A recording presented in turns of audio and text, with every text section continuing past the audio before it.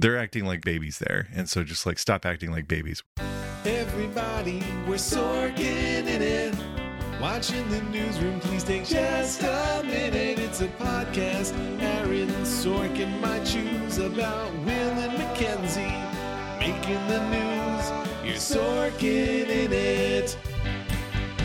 As a wise man once sang, everybody, we're Sorkin in it. I'm Lex Friedman. And I'm Brian Warren. We are this season diving deep into the newsroom. If you're just joining us, what's wrong with you? You should have been there from the beginning. You can go back, check out season 1 of the podcast where we talked about all the movies of Aaron Sorkin, and then go back, 13 episodes and listen to us go through the newsroom episode by episode. And then rejoin us here as we discuss season 2, episode 4 of the newsroom, Unintended Consequences. You know, I think there are going to be some unintended consequences in this episode. Sorkin does tip his hand sometime.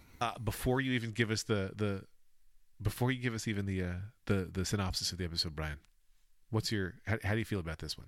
Oh, you want me just to jump straight into that? I just want to know before you say anything else. I want to know what you think of this episode. I would put it in the lower half of episodes that we've seen so far. One of my favorite episodes. Oh my gosh! Stick that in your pipe and smoke it. Let's go. Okay, good. Let's go.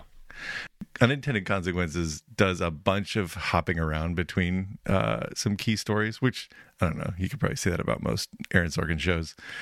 But we start with the lawyers interviewing Maggie about her trip to Uganda. We see and hear a lot about that trip.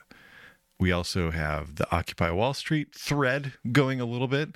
One of their members is on air with Will. That doesn't go well. But that also ends up connecting unintendedly, one might say, to some threads about the Genoa tip. So unfortunately, we have to keep going through that story too.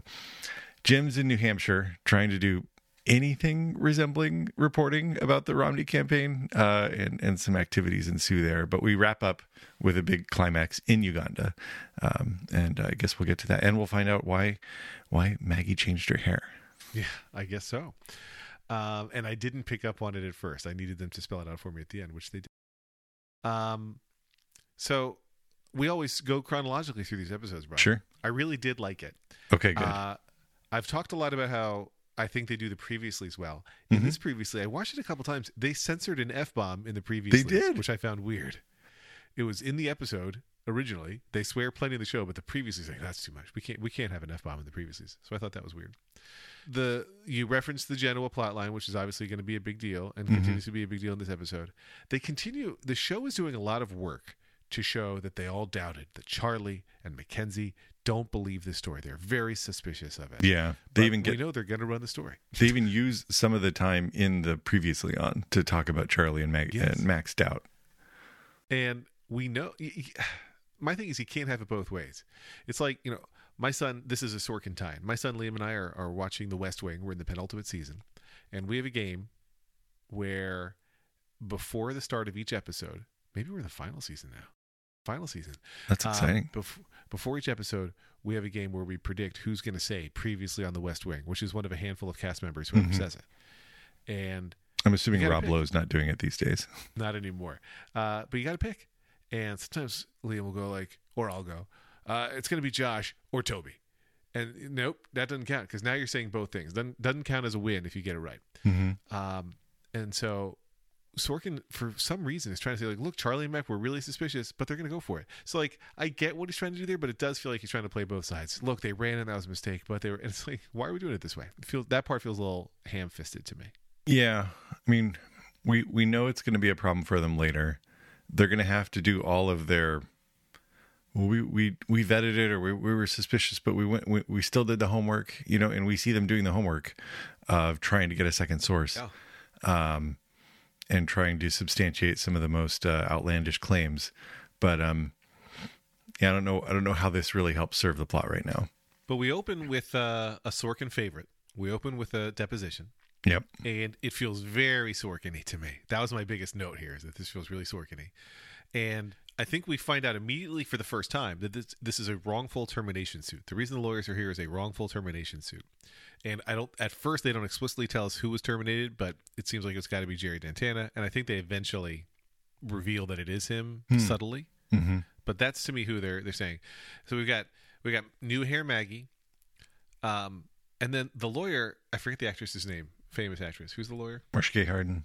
Marcia Gay Harden. She is a totally different lawyer in this episode to me from the first episode of the season. And she is a firecracker, and she's trying Maggie to be funny. Her lackeys are funny or just laughing at her.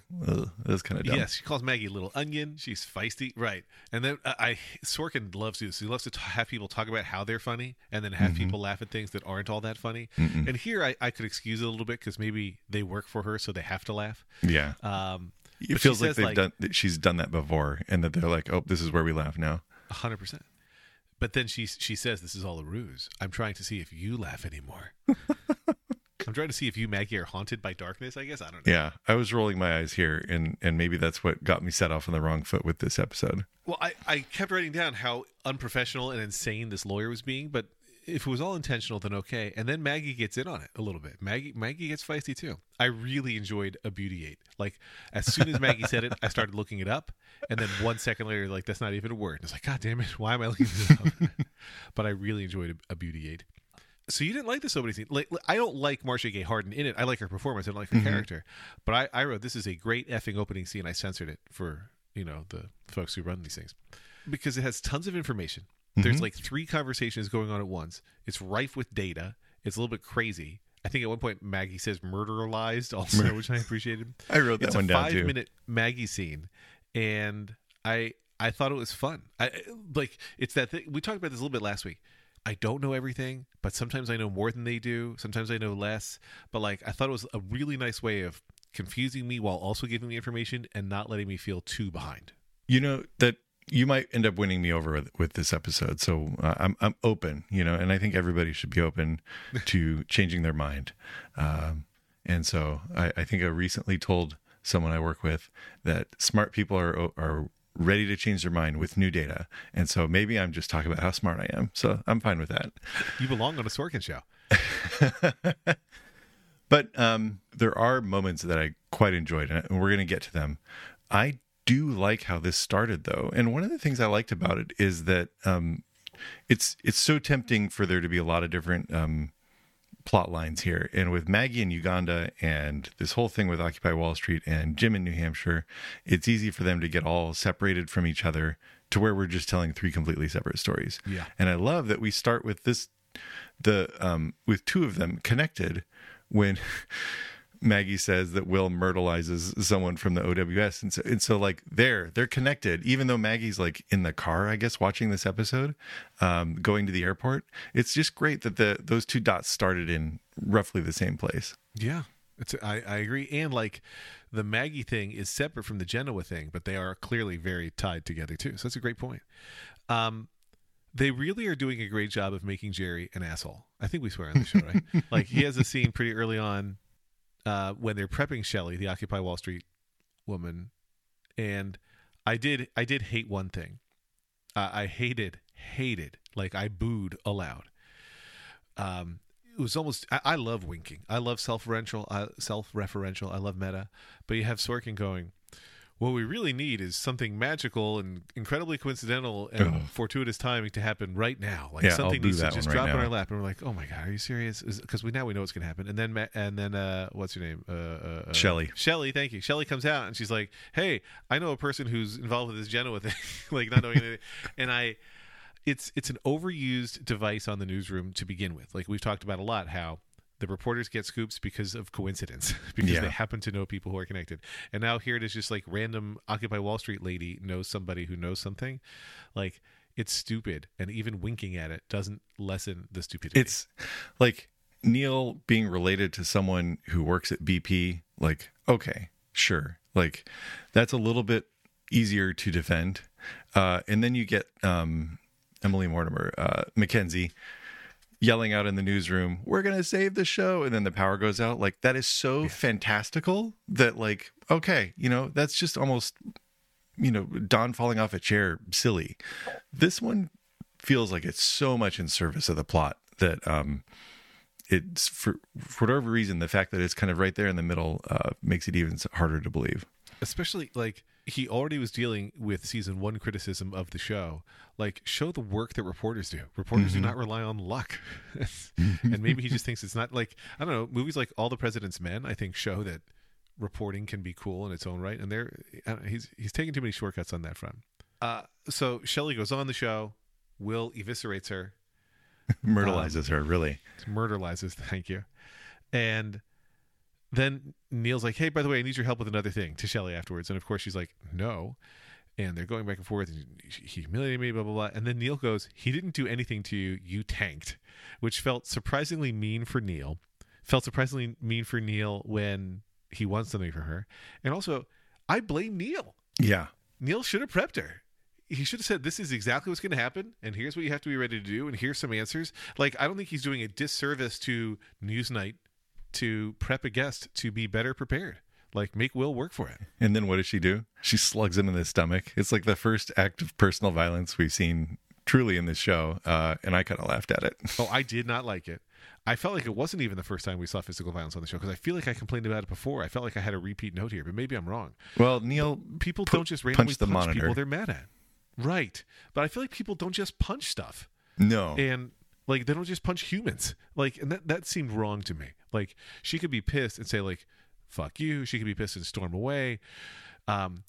Even a slap across the face, which I still would have disapproved of, would have felt more realistic to me than punching a random person, like a person in the stomach. I hated it. I was so mad. I love this is part that you hated, and I actually kind of liked it. But now we get back to Jim and Hannah and Stillman. Stillman Frank is a funny name. I enjoyed the bit. I enjoyed Jim saying, "Are you sure it's not the other way around?" Stillman Frank gets all the good lines in these scenes. He does. He's really great. Some of them, one of them, I can't remember which one says, "That was a predictable plot twist." I think maybe it's Hannah who says it when there's only one room left at the hotel.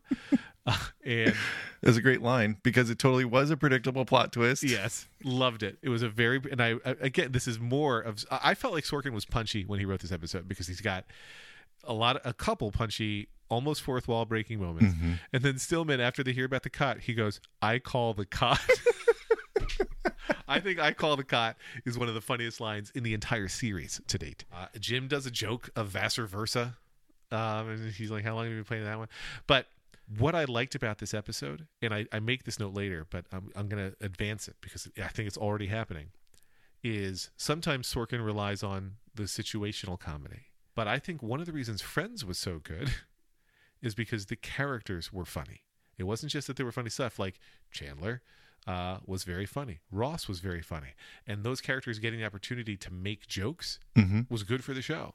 And here, a lot of characters are making a lot of jokes. And I think that's what lends this episode's success for me, because it was funny.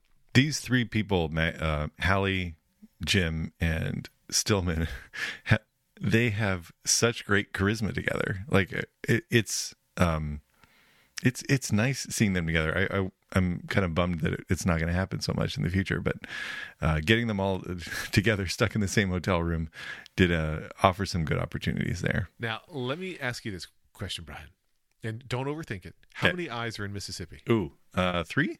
M-I. Oh, 4. Dang. Or how many E's are in my first name, Alexander? There's only one E in Elijah. That's a deep cut for people who have to know when this episode came out. There's 2 E's in Alexander. You live in Washington State. How many N's are in Washington? Yeah, there's 2, but I get where you're going with this. I don't like, and it's a frequent Sorkinism. Mm-hmm. How do you spell the place they were in Africa? Nakapirapirat, I think is how you say it. I tried to write it down. And they said, "How do you spell it?" And Maggie goes, 2 A's, 4 I's. And the lawyer's like, "Thanks, that helps." Nobody would have that fact on instant recall. Nobody. And it's stupid. And it's like, to me, it's one of his shortcuts to showing how smart his characters are. And I hate it because that's not how people think about words. And I think about words a lot, and I think about letters a lot. I have acronyms for everything. You give me letters, random letters, I'll give you an acronym that it could be. But nobody's like, how many N's or how many I's are in that computer? It's dumb. So I did not like that. And it made me mad. So I gave you that little brain teaser, not to prove that you couldn't do it, but to prove that it's totally ridiculous. I had to count the number of E's in my own name. It is ridiculous. Yeah. And these are all words that you and I are a lot more familiar with. I wouldn't have been able to pick out that. I don't even know if it's a fictional place in Africa. So that's just I also didn't know. I didn't check. Spell check did not know it. But I had exactly 2 A's and 4 I's. So I don't know. It is a real place. It's in the located in the Nakapirapirat district, which is a good place to put it. Northeast of Mbali. the nearest large city. Sometimes there's mud. Sometimes there's a genocide. That was a Maggie line that I liked. Yeah, that was a good line. Because it can take 2.5 to 4.5 hours to get somewhere. Mm-hmm. Mm-hmm. How'd you feel about the Gary Cooper riff? I'm so bored with that joke. Yeah, obviously Gary Cooper is too, but I don't know what Gary Cooper they're confusing him for. Like the actor from A Million Years Ago? Yeah, that one. Like that's a pop culture reference point for all the people he's interacting with. I think more people in just let's say the US, I think more people don't know who Gary Cooper is than do today. Oh, I'm sure. And that was true a decade ago when the show was on. Mm-hmm. And I did not think the Gary Cooper thing was funny. But that's the end of things I didn't like in this episode. Everything else that's going to come, I have things that I like. Sloan and Mac have a scene together. Did you take any notes on that one? Is this the one that starts with the kind of the fake rundown that they're doing and Charlie's face on the glass? Yes. But Sloan and Mac have this conversation where I wrote again, Sorkin is punchy. The characters are being funny. Like Sloan is just giving Mackenzie shit for no reason, and it's funny. And I enjoyed it. I think I didn't write anything about it because I was so caught up in it. So we have ongoing moments of Jim fighting with the press team, Constance Zimmer. Yeah. At some point, she says the official position of the Romney campaign is to go fuck yourself. And she immediately knows she's made a mistake, and Jim is excited to take advantage. And I don't buy for 1 second that he would do what he did. He gives... Her name is Hallie. I wrote Hannah over and over in my notes. He gives Hallie a 30-minute one-on-one with the candidate. Mm-hmm. I believe at worst, he would say, I need 2 15-minute sessions with the candidate. One for me, one for Hallie. I do not believe that he would simply hand it to a competitor, even if he has a crush on her. But he gets the Mackenzie Skype call where he's going to get yelled at. And I like how that scene is structured. I like that they're all in one room, that Sorkin's trapped them in, that they don't leave in time, so she overhears it, so she realizes what's happened. I thought they did a nice job of faking the Skype window, but I did notice one thing about that Skype scene on that Mac. Did you notice it? No. You're going to have to tell me. Unless I'm wrong, and I really zoomed in a lot. I took photos. I looked. Skype isn't in the doc. So it's a really nice Skype screenshot or Skype window happening on screen, but I cannot find Skype in the doc. I'm texting the image to you to look. There were some apps I couldn't even quite recognize, but I don't know what that green Apple app is. I see they have weird. Time Machine running. They're using Firefox, but I do not see Skype in this doc, so I thought that was funny. I even think maybe they have Xcode. But yeah, folks, listener, we do not have Skype in the doc. Maybe we can post this in as an image with the podcast so people can see for themselves. But so how did you feel about Jim's chivalrous act, his allegedly chivalrous act of Constance Zimmer said that the official campaign, the official perspective of the campaign was that he should go fuck himself, and he uses that to get Hallie a 30 minutes with the governor. I mean, it's interesting the way that scene goes where clearly the Romney spokesperson knows that they really messed up.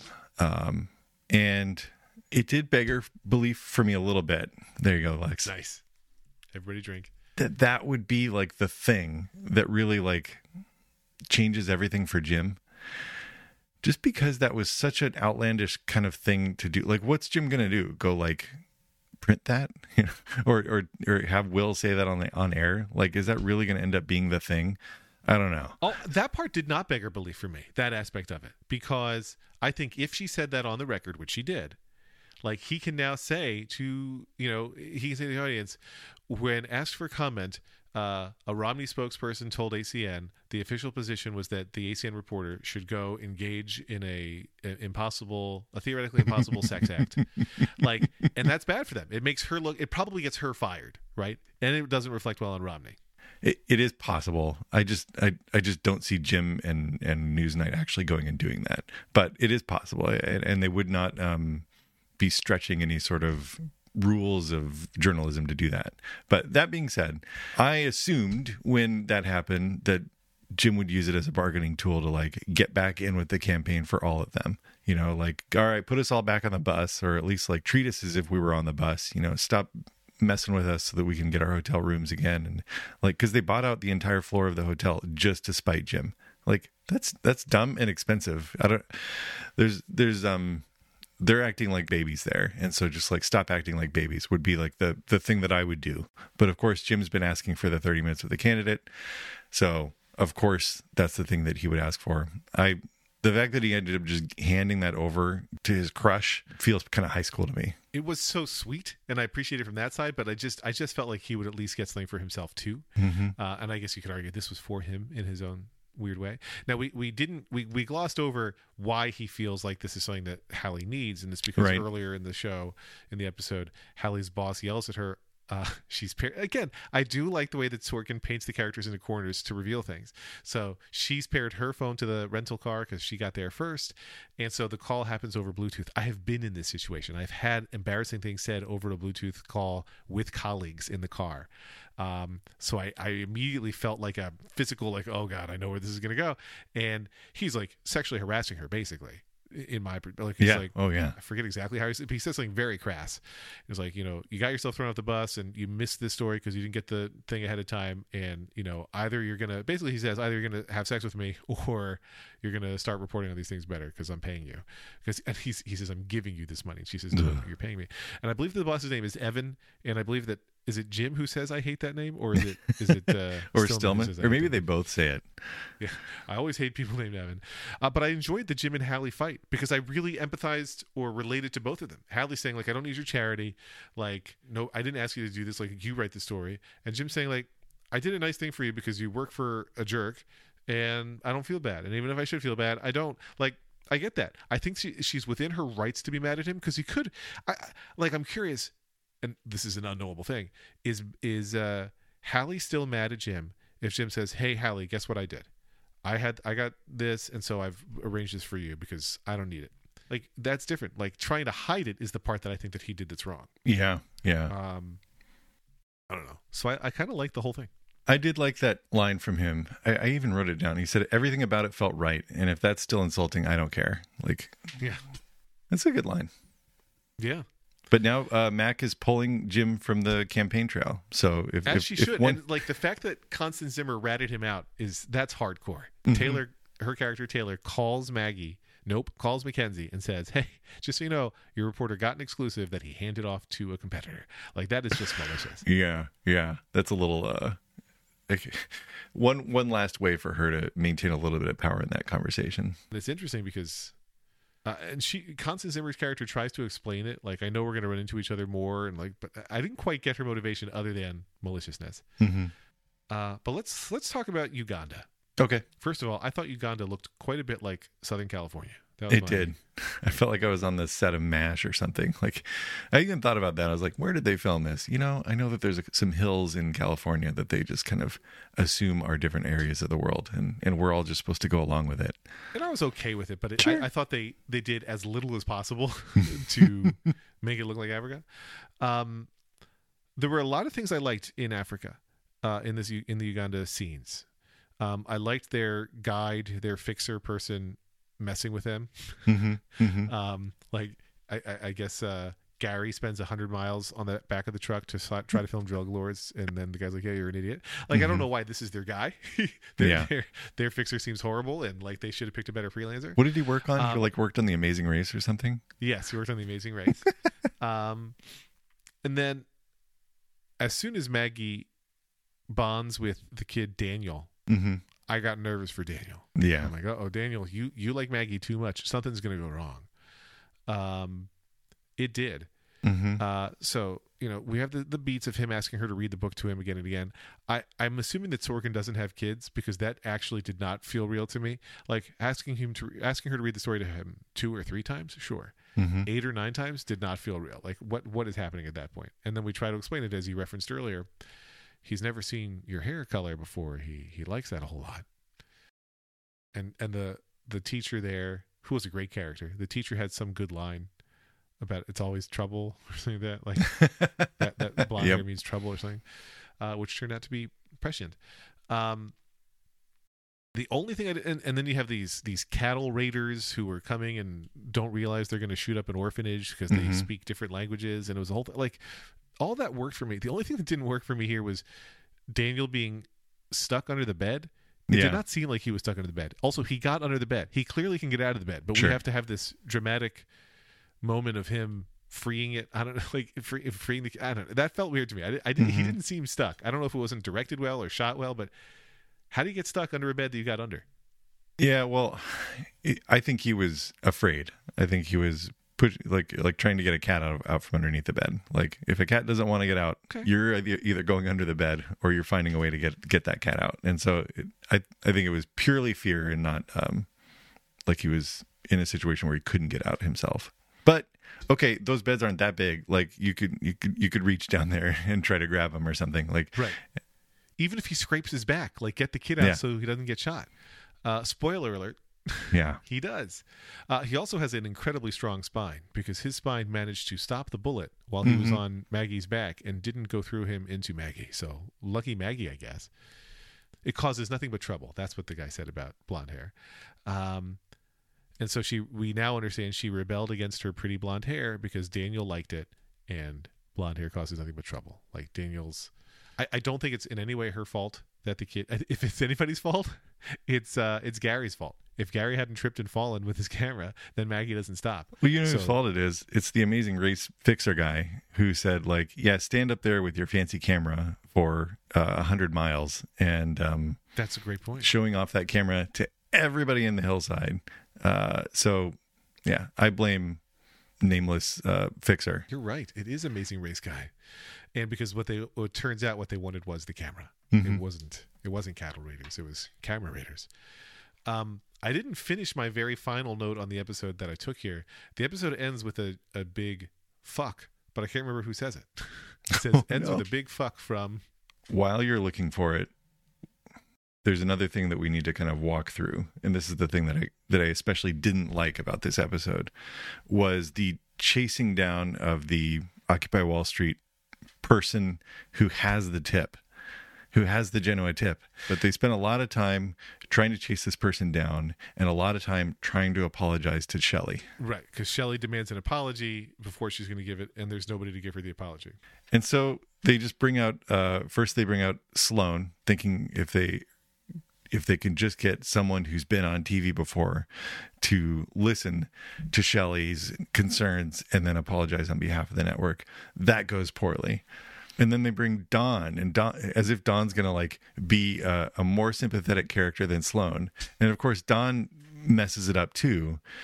And in both cases, they're both doing the kind of Will thing of being like, at some point they start off trying to be nice to Shelley, and at some point they just get like super self-righteous and dismissive, and it turns out that doesn't really work with Shelley. So, and then eventually Shelley's teaching school, and of course this is happening over the course of the whole episode, and Will shows up at the school and starts actually being nice to her and apologizing. Yeah, I guess he does apologize, but actually just listening to her and relating to her like another human being would. And then I guess that then Shelley offers to go ahead and take the ACN people to the person, but he's like, oh, we already tracked them down. So this whole thing felt so forced, and it felt like just we need to move the Genoa plotline forward, and so we need to fill a whole episode with trying to do that.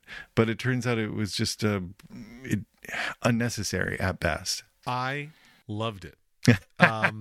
Because it felt real to me. We can't get Will to apologize. Who's talent, who's open to doing things? Let's send Sloane, who has nothing to do with it. I also love that they all assume they can get an apology to work.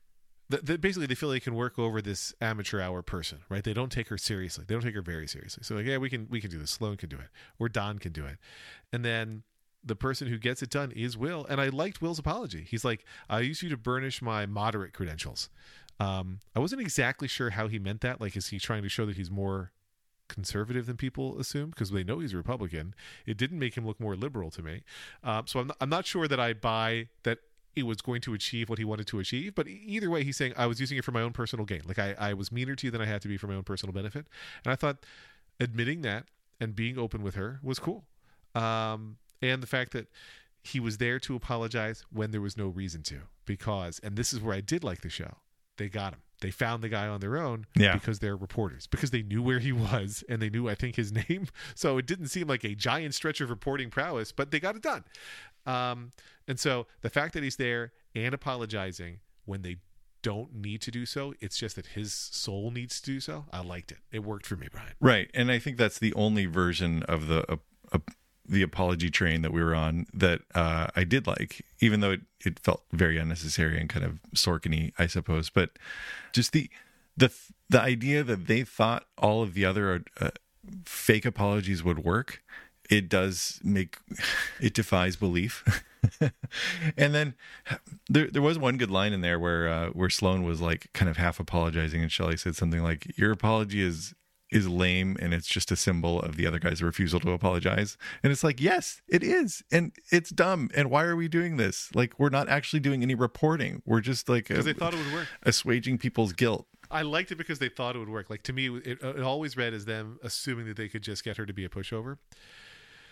So I have some in-episode follow-up since you gave me the time to do it. Marcia Gay Harden, the lawyer, is interviewing Maggie. We're now seeing Maggie cut her hair off and I guess dyeing it. And we're seeing the visual flashback to Maggie reading to the boy and hearing the guy say, like, it's blonde hair, it's always a problem. And Maggie says to Marcia Gay Harden, post that extra flashback, "I'm fine." And Marcia Gay Harden's response is, "Fuck." Because you're super not fine. I think we don't know why. Right. I think that is the implication, but I think we don't know why. Maybe she wants Maggie to break on the stand. Maybe she wants Maggie to have been emotionally affected. Maybe she sees that Maggie's being super stoic and that's not good, but for some reason Marcia Gay Harden doesn't like this, and I thought that was a fun way to end the episode. And now my new headcanon is the reason they didn't include the F word in the previouslys was because they didn't want to start and end the episode with. But I thought that was. I would like to see more TV shows end with one character uttering profanity, and that's it. Sure, that was fun for me. But I really did like this episode. I had nits to pick, but I thought it was good. The thing that I don't really have fully connected to my brain, and maybe you can connect this for me, is my lack of empathy for other people. No, it's that so much is riding on Maggie having a really good performance on the stand, right? And I don't understand why that has to do with Jerry Dantana's termination. And I think we'll have to spell it out, because if they don't spell it out, then it makes no sense. And it's I don't know, it's kind of nice having a little bit of mystery here. But that's what makes me think that, like, I don't think Maggie's performance in front of Marcia Gay Harden was very good. And she clearly kind of is messed up. And there was the whole thing about her not taking the pills that she's supposed to be taking to, like, recover from this. And so the fact that she's like, "I'm fine," makes me think she's not fine, and she's not going to be fine on the stand unless she has a lot more training. So, yeah. Well, I'm sorry you didn't like it more. I did think it was a fun one because I liked, like I said, I liked that the characters were funny, and I liked the way the plotting was handled, trapping our characters in different situations and giving us enough information while still giving us some mystery. It was good. I was like, Carlton Cuse, take some notes. One thing I liked about the end of this episode was Jim's back. We have this little coda right at the end. Jim's back in the newsroom, and he finds Maggie, who's just sitting on the floor, and he's like kind of checking on her. So, like, there's a little bit of like, okay, Jim's not on the road anymore. But he says something like, I read the HR report about you, and I'm like, Jim, why are you reading HR reports? That's like super not okay. Like, I don't want anybody reading my HR report. It's a great call. I mean, I would love to read your HR report, but no, I understand. I'll get it and I'll send it to you. But that's the only way you're allowed to read it. You're not allowed to read it without people asking. Yeah, he should not have that, and he should not be reading it. You are not wrong. And so next week is another bizarre episode title that I'm curious to learn more about. News Night with Will McAvoy or something, right? Yeah. And I was reading some of the plot, but we'll save that for next time. I have some angst about how that episode is going to go, but we'll see. I'll keep an open mind. Obviously, you can always go and support The Incomparable by going to theincomparable.com/members. That's where this podcast lives. You're listening to it right now. So if you want to support them, go do that. Check it out. You can pledge a couple dollars a month, and you get all kinds of bonus content. And you can even choose to allocate some of your funds towards this very show.